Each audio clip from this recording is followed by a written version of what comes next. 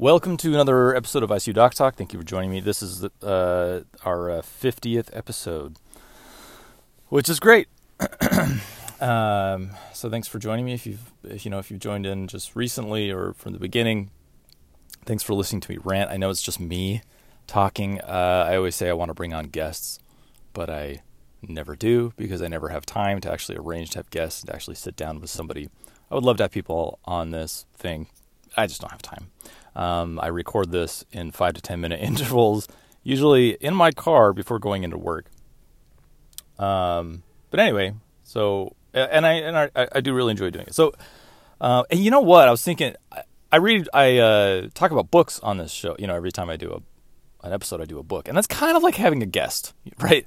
So it's a book that I talk about. It's kind of like having a guest and getting their opinion. So I hope the podcast works for people and you like it. I do enjoy doing it because it's like an outlet for me to talk about stuff that I enjoy talking about, and honestly to talk about books that I read because I love reading books and I love talking about the books I read. So thank you for being along with me in this podcast, and email me if you have ideas for this show, and my email is icudoctorecmo @gmail.com, and I usually prioritize responding to emails from people that listen to this podcast. Anyway. So that's great. Oh, and as I always say, I don't make money off this. I don't ever plan to. I don't have advertisers. I don't ever plan on having advertisers. It's just a fun thing. Today I'm going to talk about putting in IVs. So we're going to go back to real basic stuff. So I'll talk about for one thing, I'll just review how to put in an IV, right? Just the basics, how to put in an IV. I'll talk about challenges of putting in IVs. Different methods of putting in IVs. And we'll also talk about, if I have time, putting in advanced lines, like central lines and stuff like that. So it's a basic topic, but I think this is going to be useful to people because it's a very, very, very common skill that needs to be done. Getting an IV or getting a lab draw, very important, ubiquitous thing that's needed in medicine all over the world. So let's talk about it. So the basics the basics of putting in an IV. What is IV? IV stands for intravenous needle, right? I think it's actually a huge topic. There's tons of things to talk about with an IV. I think number one, a lot of non-medical people are confused about IVs. So an IV it's an intravenous catheter. It's a tiny little catheter, right? And it's flexible. So when someone comes in and puts an IV in one of your veins, it's a needle, obviously, to gain access to the IV. But then once you gain access and you get blood coming back into that needle, you then thread off a flexible catheter off of that needle into the vein, and then you remove the needle. So if you're a patient in a hospital and you have an IV in, you don't have anything sharp inside your skin. And that's probably obvious to a lot of people, but it's not obvious to many, many people. Sometimes when I remind patients, like, you don't have anything sharp in there, they're like, oh, I don't. Like, it's not an obvious thing. Probably because it used to be, sharp needles maybe used to stay in patients back in the day, right? Before I was ever born. But it's a flexible little catheter that you have in your vein. That's what it is. So, there's different sizes. There's many different reasons to put an IV. Let's go over those. Wow, this is actually a huge topic. Now that I'm thinking about it, I could talk all day about putting in IVs. What are the reasons to put in IVs? Well, to administer medication, right? Like a drip. Right. So you don't need an IV as an outpatient, right? You can take pills. I would say, as your acuity, as the sicker someone gets or the things that they need increase, they need an IV. You need IV access. So to give medications is one, right? Now this is different than a blood draw. A blood draw is where someone comes along with a needle. They find a vein, they poke it, they draw out blood through that, and then they remove the needle and nothing is left behind. So that's not necessarily an IV. Intravenous catheter. That's a blood draw. And that's different. Now it's the same kind of techniques of placing, of trying to get that blood out of the vein. But an IV is where an actual catheter is left. It's left behind. It's taped down, and then you can hook up an IV bag. So reasons to put in an IV. So lab draws is kind of one reason to get access to someone's vein. Administer medications. To give another one is to give blood products. Right. Which is that could be considered like a medication. But it's obviously to administer fluids, to resuscitate a patient, to give antibiotics, to give chemotherapy, right? There's many different drugs. There's 1,000 different reasons to put in IVs. Now, placing an IV is a deceptively, it seems like it's an easy thing to do. I remember when I started out learning as a medical student, it's like an easy concept. And when you watch someone put in an IV, it looks super easy because when you're experienced at it, it looks very easy. But it's actually it's a difficult skill. It takes time to learn how to do. It's going to be hard to explain this in words, I will talk to you about how I put in an IV, and there's nothing special about how I do it. It's how, most people do it. But if you are working on putting IVs, you need to go watch YouTube videos, and obviously you need to learn on actual people. And you're gonna hurt people, right? Meaning, like, you're gonna poke people, you're gonna infiltrate IVs as you're learning. People are gonna be like, they're gonna be angry with you a little bit, maybe angry, or maybe see people get angry. They're gonna be irritated with you that you're not getting the IV right away. It's on your third time, and they're like, this will happen to you. Okay, it's part of learning, and that's a big part of medicine. Is you practice on live people, right? Surgeries that are done, all these things, people are practicing on your bodies. That's all. That is the nature of medicine. When you go and get surgery, particularly in an academic center, your people are practicing on your bodies. I know that sounds weird, but that's just the truth of it. That's the nature of being in an academic setting. There's nothing unsafe about that, as long as you have someone supervising and knows what they're doing, right? Anyway, as you learn to put in IVs, you will have trial and error, and you will have successes and failures, and you'll have patients that are impatient with you. And that's just part of that. That just comes with the territory of learning how to do medicine, learning the art of medicine, right? And it applies to something as basic as putting in an IV. All right, so here's how I put an IV. So you got to, number one, pick your appropriate gauge needle. So in the United States, at least, we have the size of the needle is inverse to the number, meaning like a 24 gauge needle is a tiny, tiny, tiny needle, and that's a tiny IV. And then, 22 is bigger, and 20 is bigger, and 18 is bigger, and 16 is bigger, and 14 is enormous, right? These are big. That's a huge IV. So as the number gets less, that's actually the bigger gauge. It's a big needle, and it's a big IV catheter going into your vein. So you got to pick so you got to think, why do I need this IV? What size do I need? And if you recall physics, fluid dynamics, the more smaller gauge, the higher resistance you have in a system. So remember, the more length you have and the less radius of the caliber of your tubing or your IV, the more the resistance and the slower a drip goes in. So what I mean is if you have a small IV, it is way harder to resuscitate somebody. And when I mean resuscitate, I mean give them volume, give them fluid, and give them blood. So if you're like, if you have a big trauma case, a patient just comes in and they had a leg amputation from a motorcycle accident. You're not putting in a 24 gauge IV. Okay, you're not doing that. That's the wrong thing to do. Unless, I guess, you cannot access anything, you're getting the tiniest thing possible, so you can give them some epinephrine or something to keep them alive, right? But you're putting in a large resuscitative IV. Now, in my opinion, and most people would agree with me, to resuscitate someone, you need an 18 gauge needle or bigger. And by bigger, I mean a 16 gauge or a 14 gauge. 18 is the minimum. 18 is what I would consider large bore. 16 large bore. Now a 20 is not a large bore, but a 20 gauge, I'm not gonna spit at a 20 gauge IV. A 20 gauge IV, particularly if it's in a large vein, can flow quite nicely. Anyway, so you got to pick the right gauge. Why am I putting this in? Am I resuscitating this patient, or is this just, say, in my world, anesthesia world? Oh, I just need to get them off to sleep. Okay, maybe I only need a 24 gauge. I don't do a 24 gauge. If I do if I have to, like if I can't get anything else in. Anyway, pick your right gauge. 20 gauge, perfectly great, fine balance if you don't have to resuscitate a patient. And in the United States, they're color-coded, which is nice, right? It's nice to just look at the color of an IV and be like, I know the size of that IV. Particularly if I'm meeting a patient for the first time and they're very sick and I'm looking at their access. That's what access means. What kind of access do they have? If you hear that in medicine, what is their access? Obviously, we're talking about their IV access. So 24 gauge is yellow, 22 gauge is blue, 20 gauge is pink, 18 gauge is green, 16 gauge is gray, 14 gauge is orange. So if I see those, I'm like, I know exactly. So that's a nice part of your kind of physical assessment. So you pick your gauge, and now, so you're like, okay, I have my IV, and you got to have your IV supplies ready to go. Usually that involves your IV needle with the catheter that's already preloaded onto it, right? That's packaged and ready to go.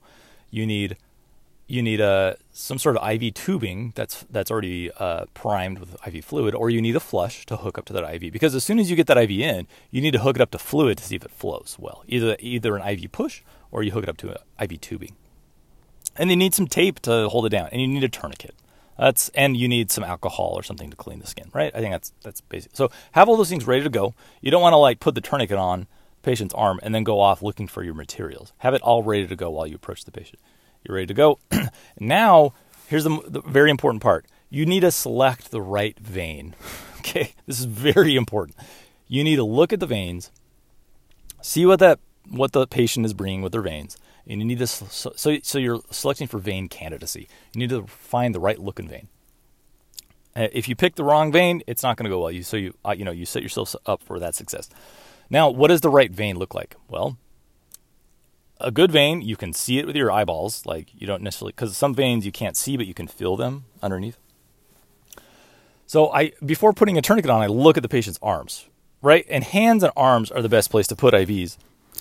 And it's generally a good idea to, in my opinion, to start with the hands and put IVs in the hands and then move up, go to the forearm and then go to the antecubital or the AC or the crook of the arm.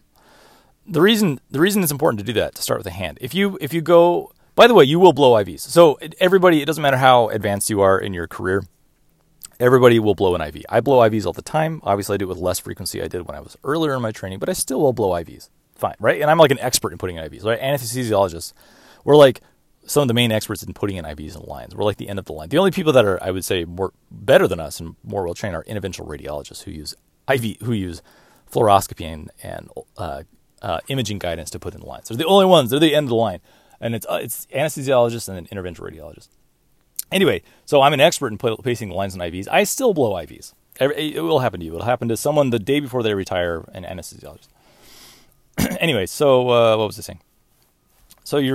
So the reason it's good to go with the hand first is if you blow that IV, you can still go up the arm and you haven't blown. So, okay, if I blow an IV, if I blow a vein, blowing a vein means you go through and through the vein and you put IV fluid into the subcutaneous tissue itself, which is not harmful. It's fine. It's not a big deal. Even if you cause a hematoma, like bleeding underneath, it's fine. It's going to go away. It's not a big deal at all. You tell the patient, hey, sorry about that. It's not a big deal. You move on. It's not, seriously, it does not harm the patient. It might hurt, and that's harm, right? It might be a little painful, but anyway, if you blow a vein up in the arm, you can't use the veins that are downstream of that, or maybe upstream, depending on how you think about it. Meaning you can't use the vein system because all the veins feed into the same kind of vein system. So if you blow a vein up in the forearm and then you put one into the hand, and then you start IV fluids, you might leach fluid from that blown vein that's more upstream into the arm. Does that make sense? So that's why you should start with the hand and then move your way up if you can't get it. So you start with the hand to look at the back of the hand. You're looking for veins that are straight, okay? Straight. They can't be tortuous or squiggly because you might be able to get access. You might get blood coming back into your IV, but then you can't thread your catheter off. You'll get resistance. You can't thread it off. So you cannot put them in these like little scraggly looking tortuous veins, right? That many people have. It has to be straight and it has to be the right size. It has to be the right size to your gauge. If you have an 18 gauge larger bore and there's a vein that's like, it's kind of borderline, it looks a little small, I'll try it, you're probably going to blow it. Because it doesn't accommodate. You have to have a vein that's big enough and accommodates the size of that IV. Does that make sense? So the best IV, it looks straight and it looks large enough for the IV gauge that you're going to put it in. Okay, that's it. That's all there is to it. So you find your vein. So, okay, it looks great. I see a vein on a hand. It looks great. Some people have incredible veins. Like they pop out.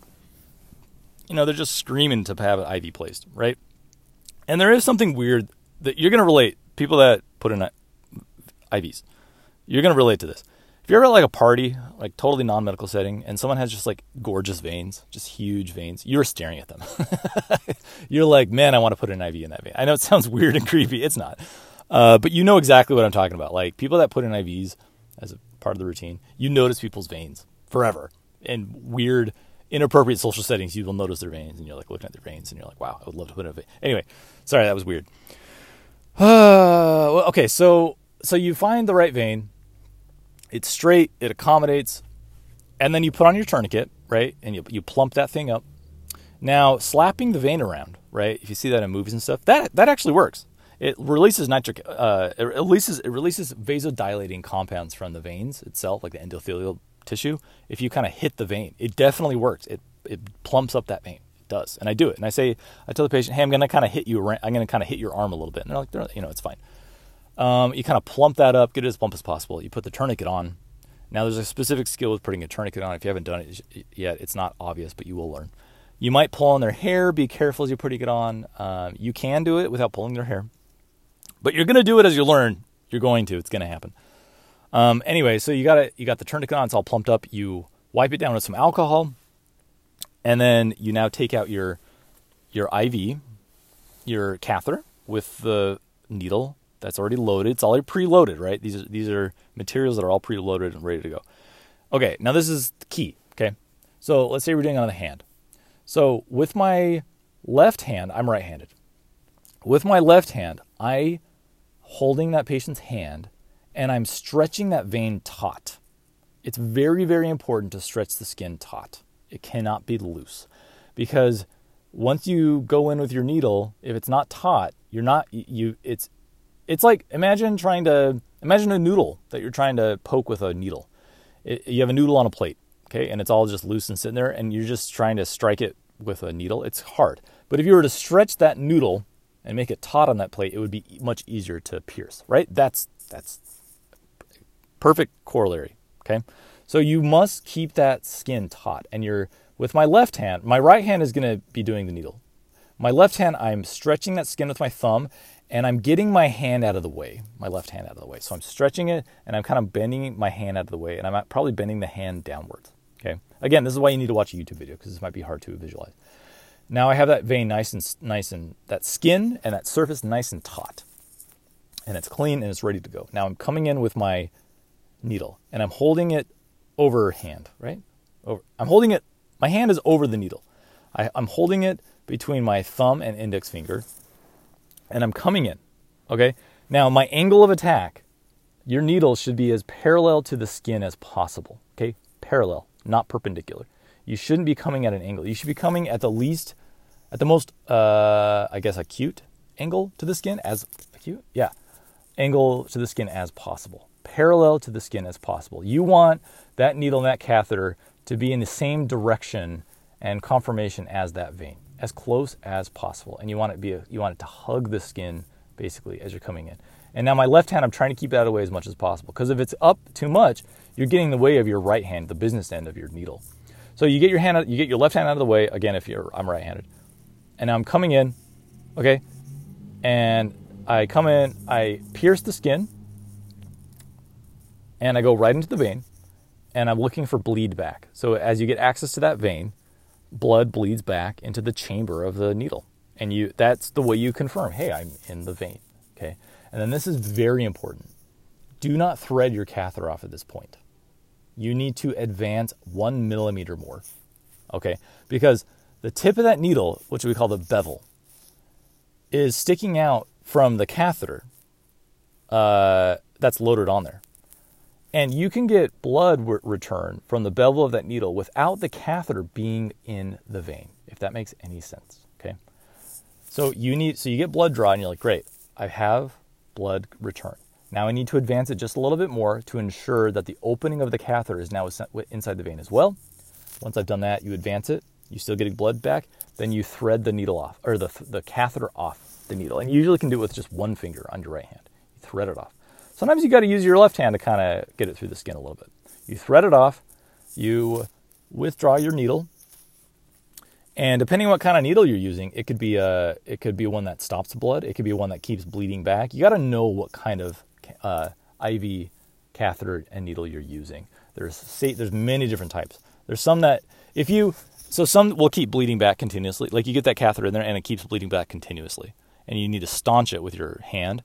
But some have a one-way valve that will stop the blood from coming back.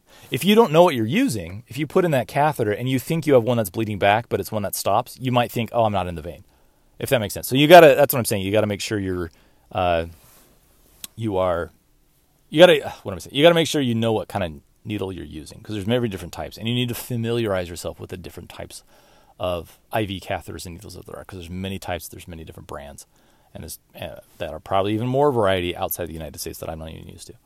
Okay, so you get your catheter in, and you're like, okay, I think it's in. Now you need to hook up either a prepared tubing that's primed with IV fluid, or you need to put a flush on there.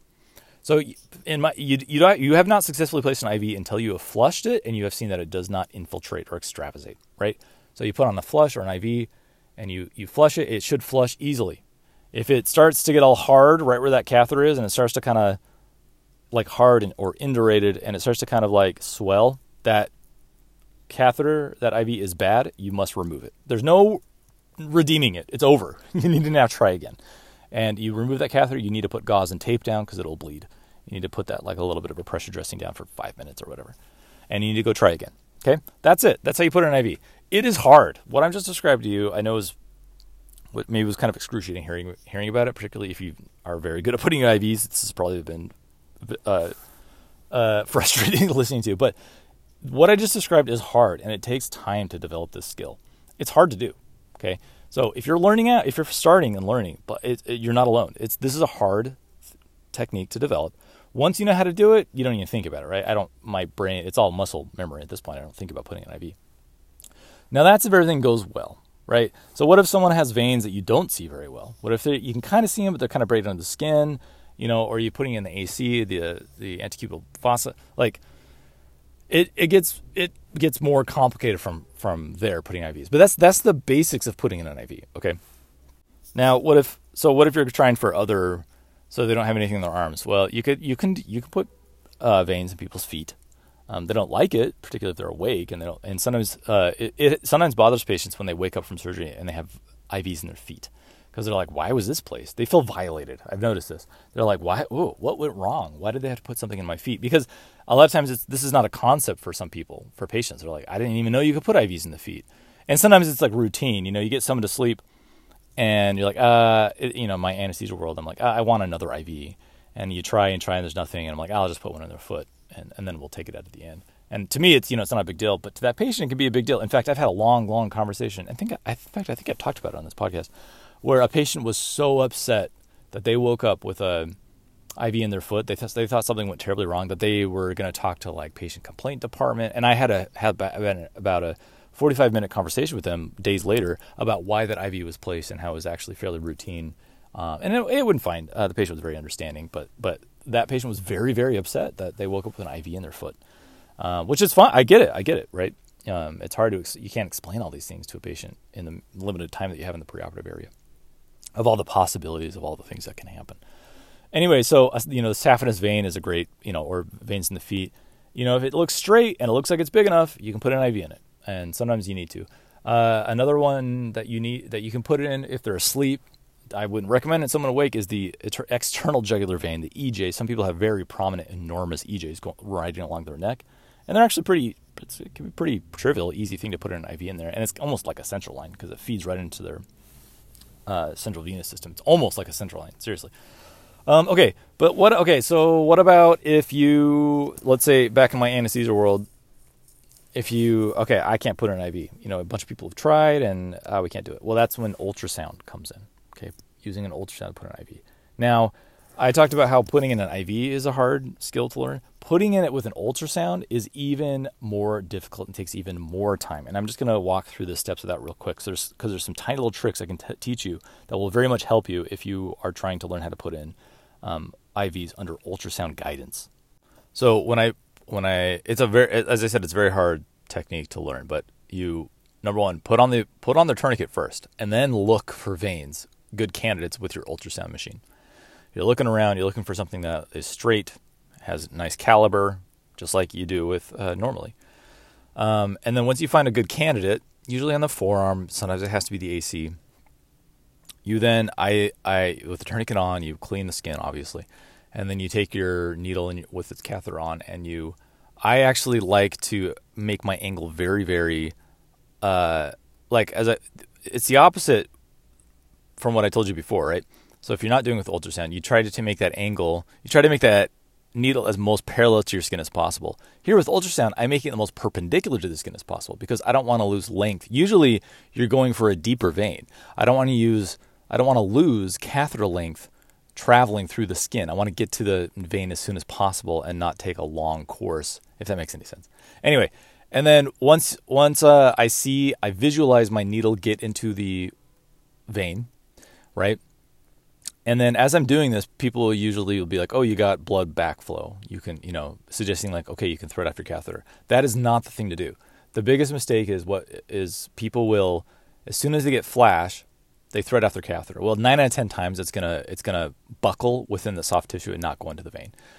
Because there's still a bunch of tissue, and that catheter may barely be into that vein. And again, just your bevel is in the bevel of your needle is in the vein. So you need to. What I do is on ultrasound, I walk it up. I walk the needle up the vein. I advance the probe, advance the needle, advance the probe, advance the needle until it is I know it is very, very deep within that vein, and then I thread off my catheter. So I ensure that it is within, and then you hook it up and you flush it on all the same. What I just described to you is actually very hard to do. It takes a long time to learn how to do that proficiently. Seriously. It really does. It's very simple. It looks very simple and easy, but it's hard. Using ultrasound is its own technique, and it's very difficult to do. It's hard to do. So, okay, in the anesthesia world, if we can't get an IV pre-op, so I've done all that. This happens. You can't get an IV. You try to ultrasound, you can't get it. Well, you can put in a central line. So having a PIC, right? A PIC is, what does PIC stand for? Peripherally inserted central catheter. That's where under ultrasound, usually a team of specialized nurses will place a long catheter peripherally, and then it extends all the way centrally. And that's awesome when patients have that. When they're going to be admitted long-term to the hospital, it's a good idea that they have a PIC placed, because that's nice, durable access, right? Anyways, but if I'm having a patient who's in the operating room, maybe they have a developmental delay. Maybe they can't tolerate being poked with a needle beforehand. Well, in the anesthesia world, I can just do a gas induction, which I'll do sometimes for adults. We do that for children all the time, right? For like little children, many of them don't tolerate getting poked with a needle, right? It's very upsetting, understandably so. So a gas induction is where we just this is usually what people associate with going off to sleep with anesthesia. Like the mask comes over their mouth and nose, and then we turn on a gas that smells bad. It smells like nail polish or something like that. It has a very chemical smell, mixed with some nitrous oxide, and then you breathe and you breathe and you breathe, and then that sends the patient off to sleep. And then once they're asleep, then you put in an IV. Before you put in a breathing tube, they're asleep. They're still breathing spontaneous. That's the thing with volatile anesthetic gases. They don't cause apnea, and except at like really high doses, they don't cause apnea. So they're still breathing. And now we have the benefit of the anesthetic gases they vasodilate you out. So your veins almost immediately bulge out, and it's much easier to put in an IV. That's a little anesthesia. If you're not in anesthesia, that might be a little trick that we don't tell you about. As soon as someone's asleep, their veins bulge out, and it's easier for us to put IVs in them. But anyway, so that's a option for us in the perioperative world to induce someone with anesthesia with a gas and put in a breathing tube. But so sometimes people have terrible IV access, right? They're a difficult stick, and sometimes you just need to put in a central line, either a PIC or a temporary central line placed in their internal jugular vein, or subclavian, or not. Usually don't want to do femoral. I mean, I could talk about central access a little bit, but actually I don't want to talk about that right now. There's something else I want to talk about, which is infiltrated IVs. So, as I alluded to it earlier, infiltrated IVs, like when you notice them right away, it's not a big deal, right? You're like, oh, it's infiltrated. You take out the IV. You give a little, you put in an IV and you give a little flush of saline, and the skin bulges out, and you're like, oh, it's infiltrated, and the patient might be like, ow, or you cause a hematoma, ow, that's fine. You tape it up, it's not a big deal. Here's when an infiltrated IV is a very big deal. So infiltrated IVs when they go undetected in the operating room. So one thing I like to teach a lot is that, so in the OR, we put in like two IVs. Say there's a long case, we put in two IVs, and then the arms are tucked under sheets, and then sterile drapes go up, and we no longer have direct access to those arms in the anesthesia world. Our IV tubing is going under those sheets, and we're giving medications. So at any time, those IVs can infiltrate. They can start dripping medication into the subcutaneous tissue and not into the vein. That can happen at any time. It's an inherent risk of anesthesia. I wish I could say I can guarantee it won't happen. I cannot. IVs can infiltrate at any time, unfortunately. What can happen is if we're continuously giving medications and we don't recognize that it's infiltrated, we can continuously drip medication to someone's like arm. And sometimes you can get in anesthesia, we get this false sense that, the IV is working because it's dripping. No, you can have it infiltrated. This is my main point. An IV can be infiltrated and still drip. Absolutely. I've seen it a million times because it's dripping continuously into the soft tissues. Particularly if there's, a lot of times when people get older, their skin gets looser, right? And it can accommodate, like an arm can just expand and expand and expand, and it can accommodate a bunch of fluids that are dripping in and medications. So what can happen is fluids are dripping into that arm during a surgery, and it's not detected. We don't see it. And then you're giving vasoactive substances like phenylephrine or vasopressin in that arm, and you're giving a bunch of anesthetics, or maybe even paralytics are getting into that arm. And then the drapes come down, and you look at the arm, and it's total. That IV's been infiltrated for hours, and the arm is totally swollen and it's blistering. This can happen. Usually the arm is fine. What the right thing to do in this situation is you immediately get an ortho, like a hand surgeon, to come and look at the arm, make sure that you don't have compartment syndrome, which you almost never do. Make sure it's okay. And then you go over what has been given through this IV. If any vasoactive substances have been given, you need to do subcutaneous injection of phentolamine, which is an alpha blockade, which helps to relax those capillaries. Because you don't want those capillary beds to have a bunch of high-dose vasoactive that can kill the tissue, basically. That's the concern. It can kill the soft tissue. It can kill it, and it can die off, and you can have major, major injury from it. So this is just my whole point. Infiltrated IVs, this is a big concept of anesthesia. Small things over a short amount of time may not cause injury, right? Let's say you have like a little cap, like a syringe that's accidentally left under a patient's shoulder blade for an hour while they're asleep. Is it going to cause skin breakdown? No, very unlikely. It's not going to cause a lot of harm. It's not good that it was there, right? But it's probably not going to cause a lot of harm. But you put that same syringe under a patient for 7 hours that's not moving, you're going to cause breakdown and harm. It's the same thing with an infiltrated IV.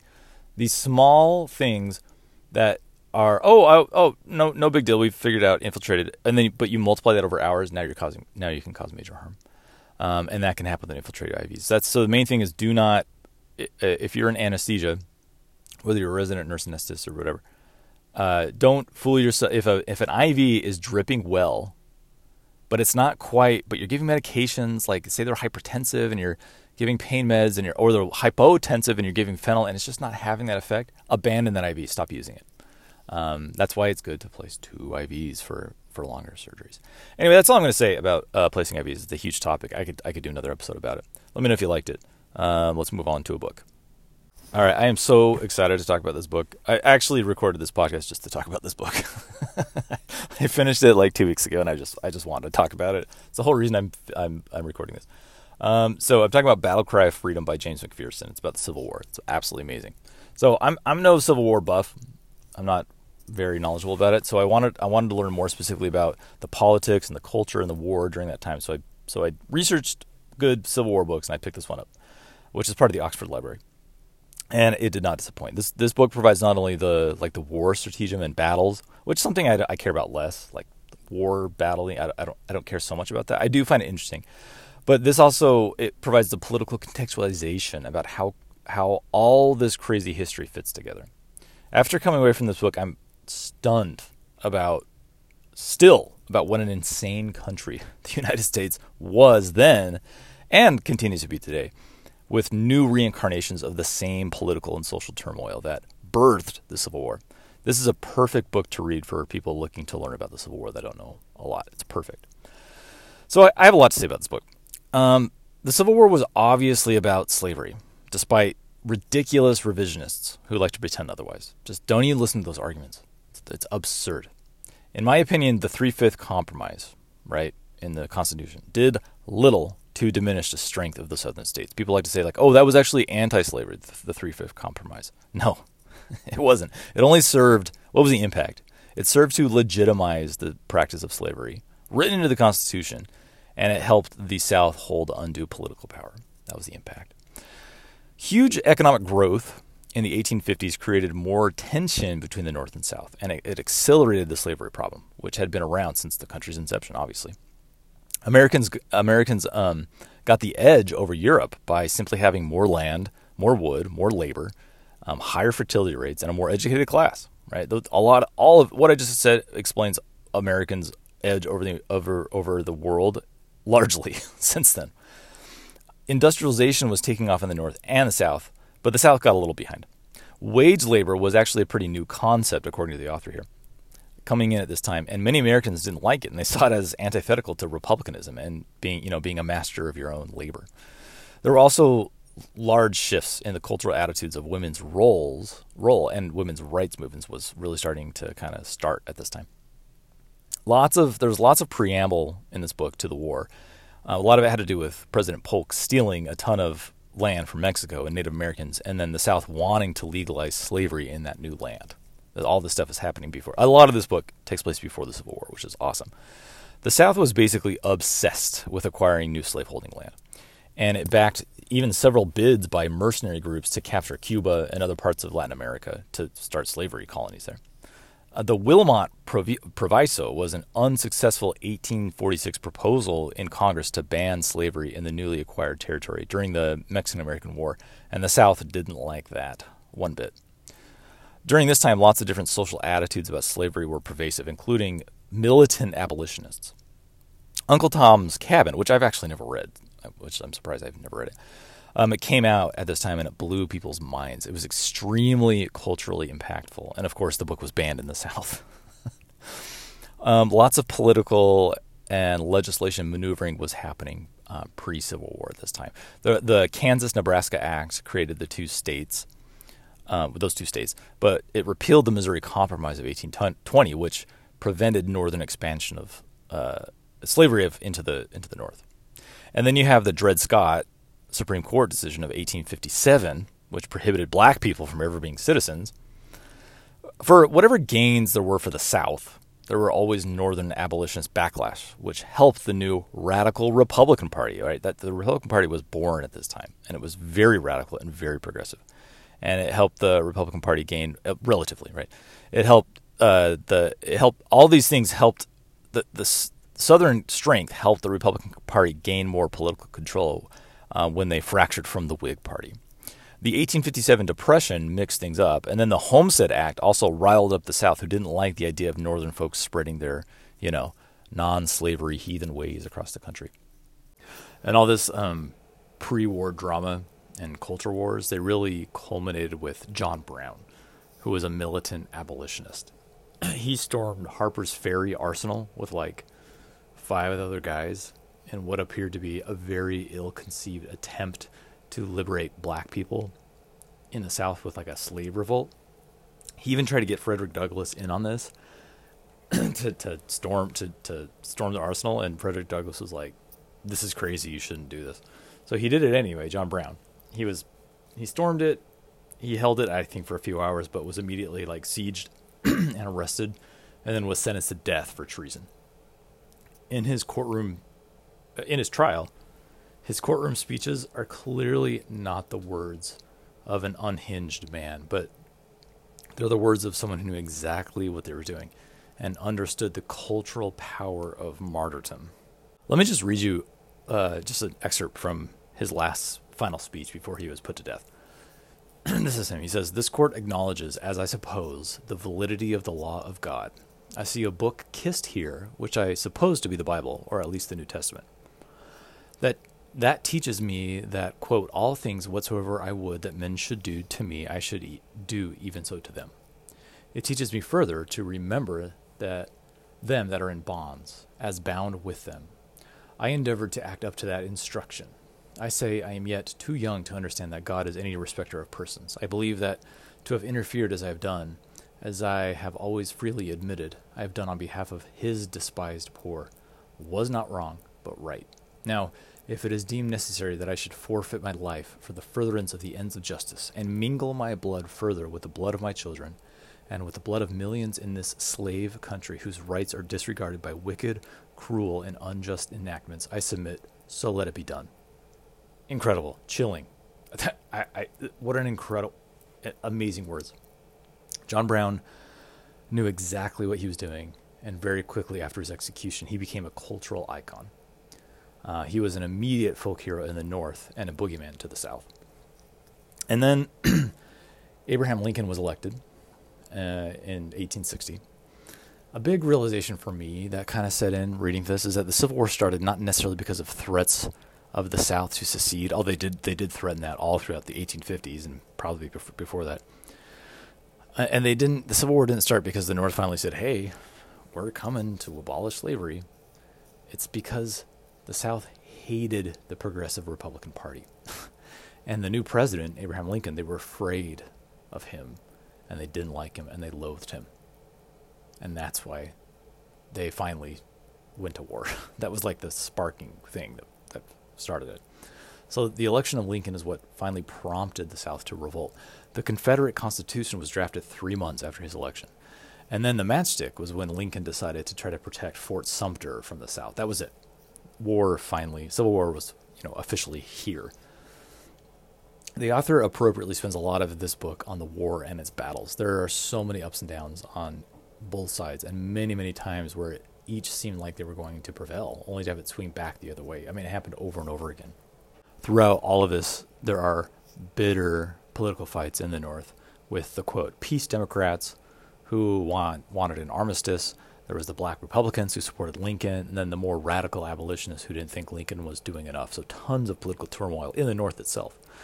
There were a lot of draconian measures that limited free speech in the North. There was race riots. There was fear-mongering among whites that Lincoln wanted to free slaves and enslave the white race. Very similar to like the replacement theory today. It's very similar. There's lots of echoes, right? What seems to differentiate the North and South during this time seems to be a lot of political turmoil and internal conflict on the North, and more political cohesion in the South, which McPherson seems to imply was the South's undoing, because their leadership didn't stay agile enough to adapt like Lincoln did in the North. That's the author's assertion. The Union often had the upper hand of the war because of just more sheer numbers and also a superior navy. A river blockade really helped starve trade in the South as well. The South, early on, bet that they could get Britain to intervene in the war if they stopped their cotton trade, but it just wasn't in the cards for the South. Britain and France decided to not get involved, and they feared fallout with the Union more than the loss of the cotton trade. No European power ever recognized the Confederacy as more than just a belligerent. The Confederacy started to go broke and went, with a fiat currency and printed a bunch of money that made things a lot worse. At one point, the South had 9,000% inflation to the North's only 80% inflation. There were bread riots in the South where women just straight up looted and mobbed stores just to feed their families. You compare this to what was going on in the North, what they were starting to do. They instituted a new income tax, they funded higher education, they enacted the Homestead Act, they invested in railroad infrastructure and other social programs. The Union Congress at this time basically drafted the blueprint for what is now modern America. It's kind of where a lot of this stuff started. And then at some point during the war, Lincoln realized that emancipation and abolishment was necessary to end the war rather than an armistice. But he had the wisdom to know that there was a political timing to these things, so he waited for the emancipation until a string of Union victories. And then the Union capturing Vicksburg and Gettysburg were clearly the turning point in the war. This book really does an incredible job talking about Grant and Robert E. Lee and a slew of other big-time military leaders like McClellan and Stonewall Jackson. I'm not really going to get into that, but it's all in this book. The shocking thing was that the war just kept on going after Gettysburg, and so many more men died that didn't need to. Jefferson Davis, the president of the Confederacy, refused to surrender and even fled the Confederate capital in Richmond after the Union finally took it over. The battles and carnage went on long after it was obvious the Confederacy was doomed and that their economy was absolutely devastated. The war did result in a legacy of a new federal government that, in my opinion, actually did help average Americans, namely federal taxation with the 16th Amendment, a national bank, a welfare program for recently freed slaves called the Freedmen Act. What we got at the end was also a slew of new amendments with the abolishment of slavery in the 13th and the beginning of the Reconstruction era, which would usher in a great time of racial harmony. That's a joke, obviously. Racial harmony did not come in after this. Reconstruction period was very brief, and then the South readapted with Jim Crow era, authoritarianism. No racial harmony has ever existed in the United States. It's an absolute, including to today, right? If you believe that, I don't know what to tell you. Well, I do know what to tell you, but I don't have time to explain it to you. The bigoted elements in this country constantly regroup, and they keep doing their thing, and they keep doing it today. The exact same political dynamics at play during the Civil War era are going on right now. Yeah, it's a new iteration, but specifically it's the opposition between progressivism and conservatism, and opposition between the labor class and an aristocracy. Those two forces, I think, just drive everything. Those two forces, those two opposing forces, the opposition between progressivism and conservatism, and opposition between the labor class and the aristocracy. They just drive everything, and it's going on right now. Same dynamics. Anyway, phenomenal book. I highly recommend it. Battle Cry of Freedom by James McPherson. I think it was written in the 80s. It's fairly long. It's about 850 pages. Yeah, it's a long book, but well worth your time. All right, that's all the time I have today. I can't get to any emails or answer questions, but thanks for listening, and I'll keep doing this as always. Please leave a review if you haven't already, and share the podcast, and email me at icudrecmo@gmail.com if you have any topics you want to bring up. And thanks for listening.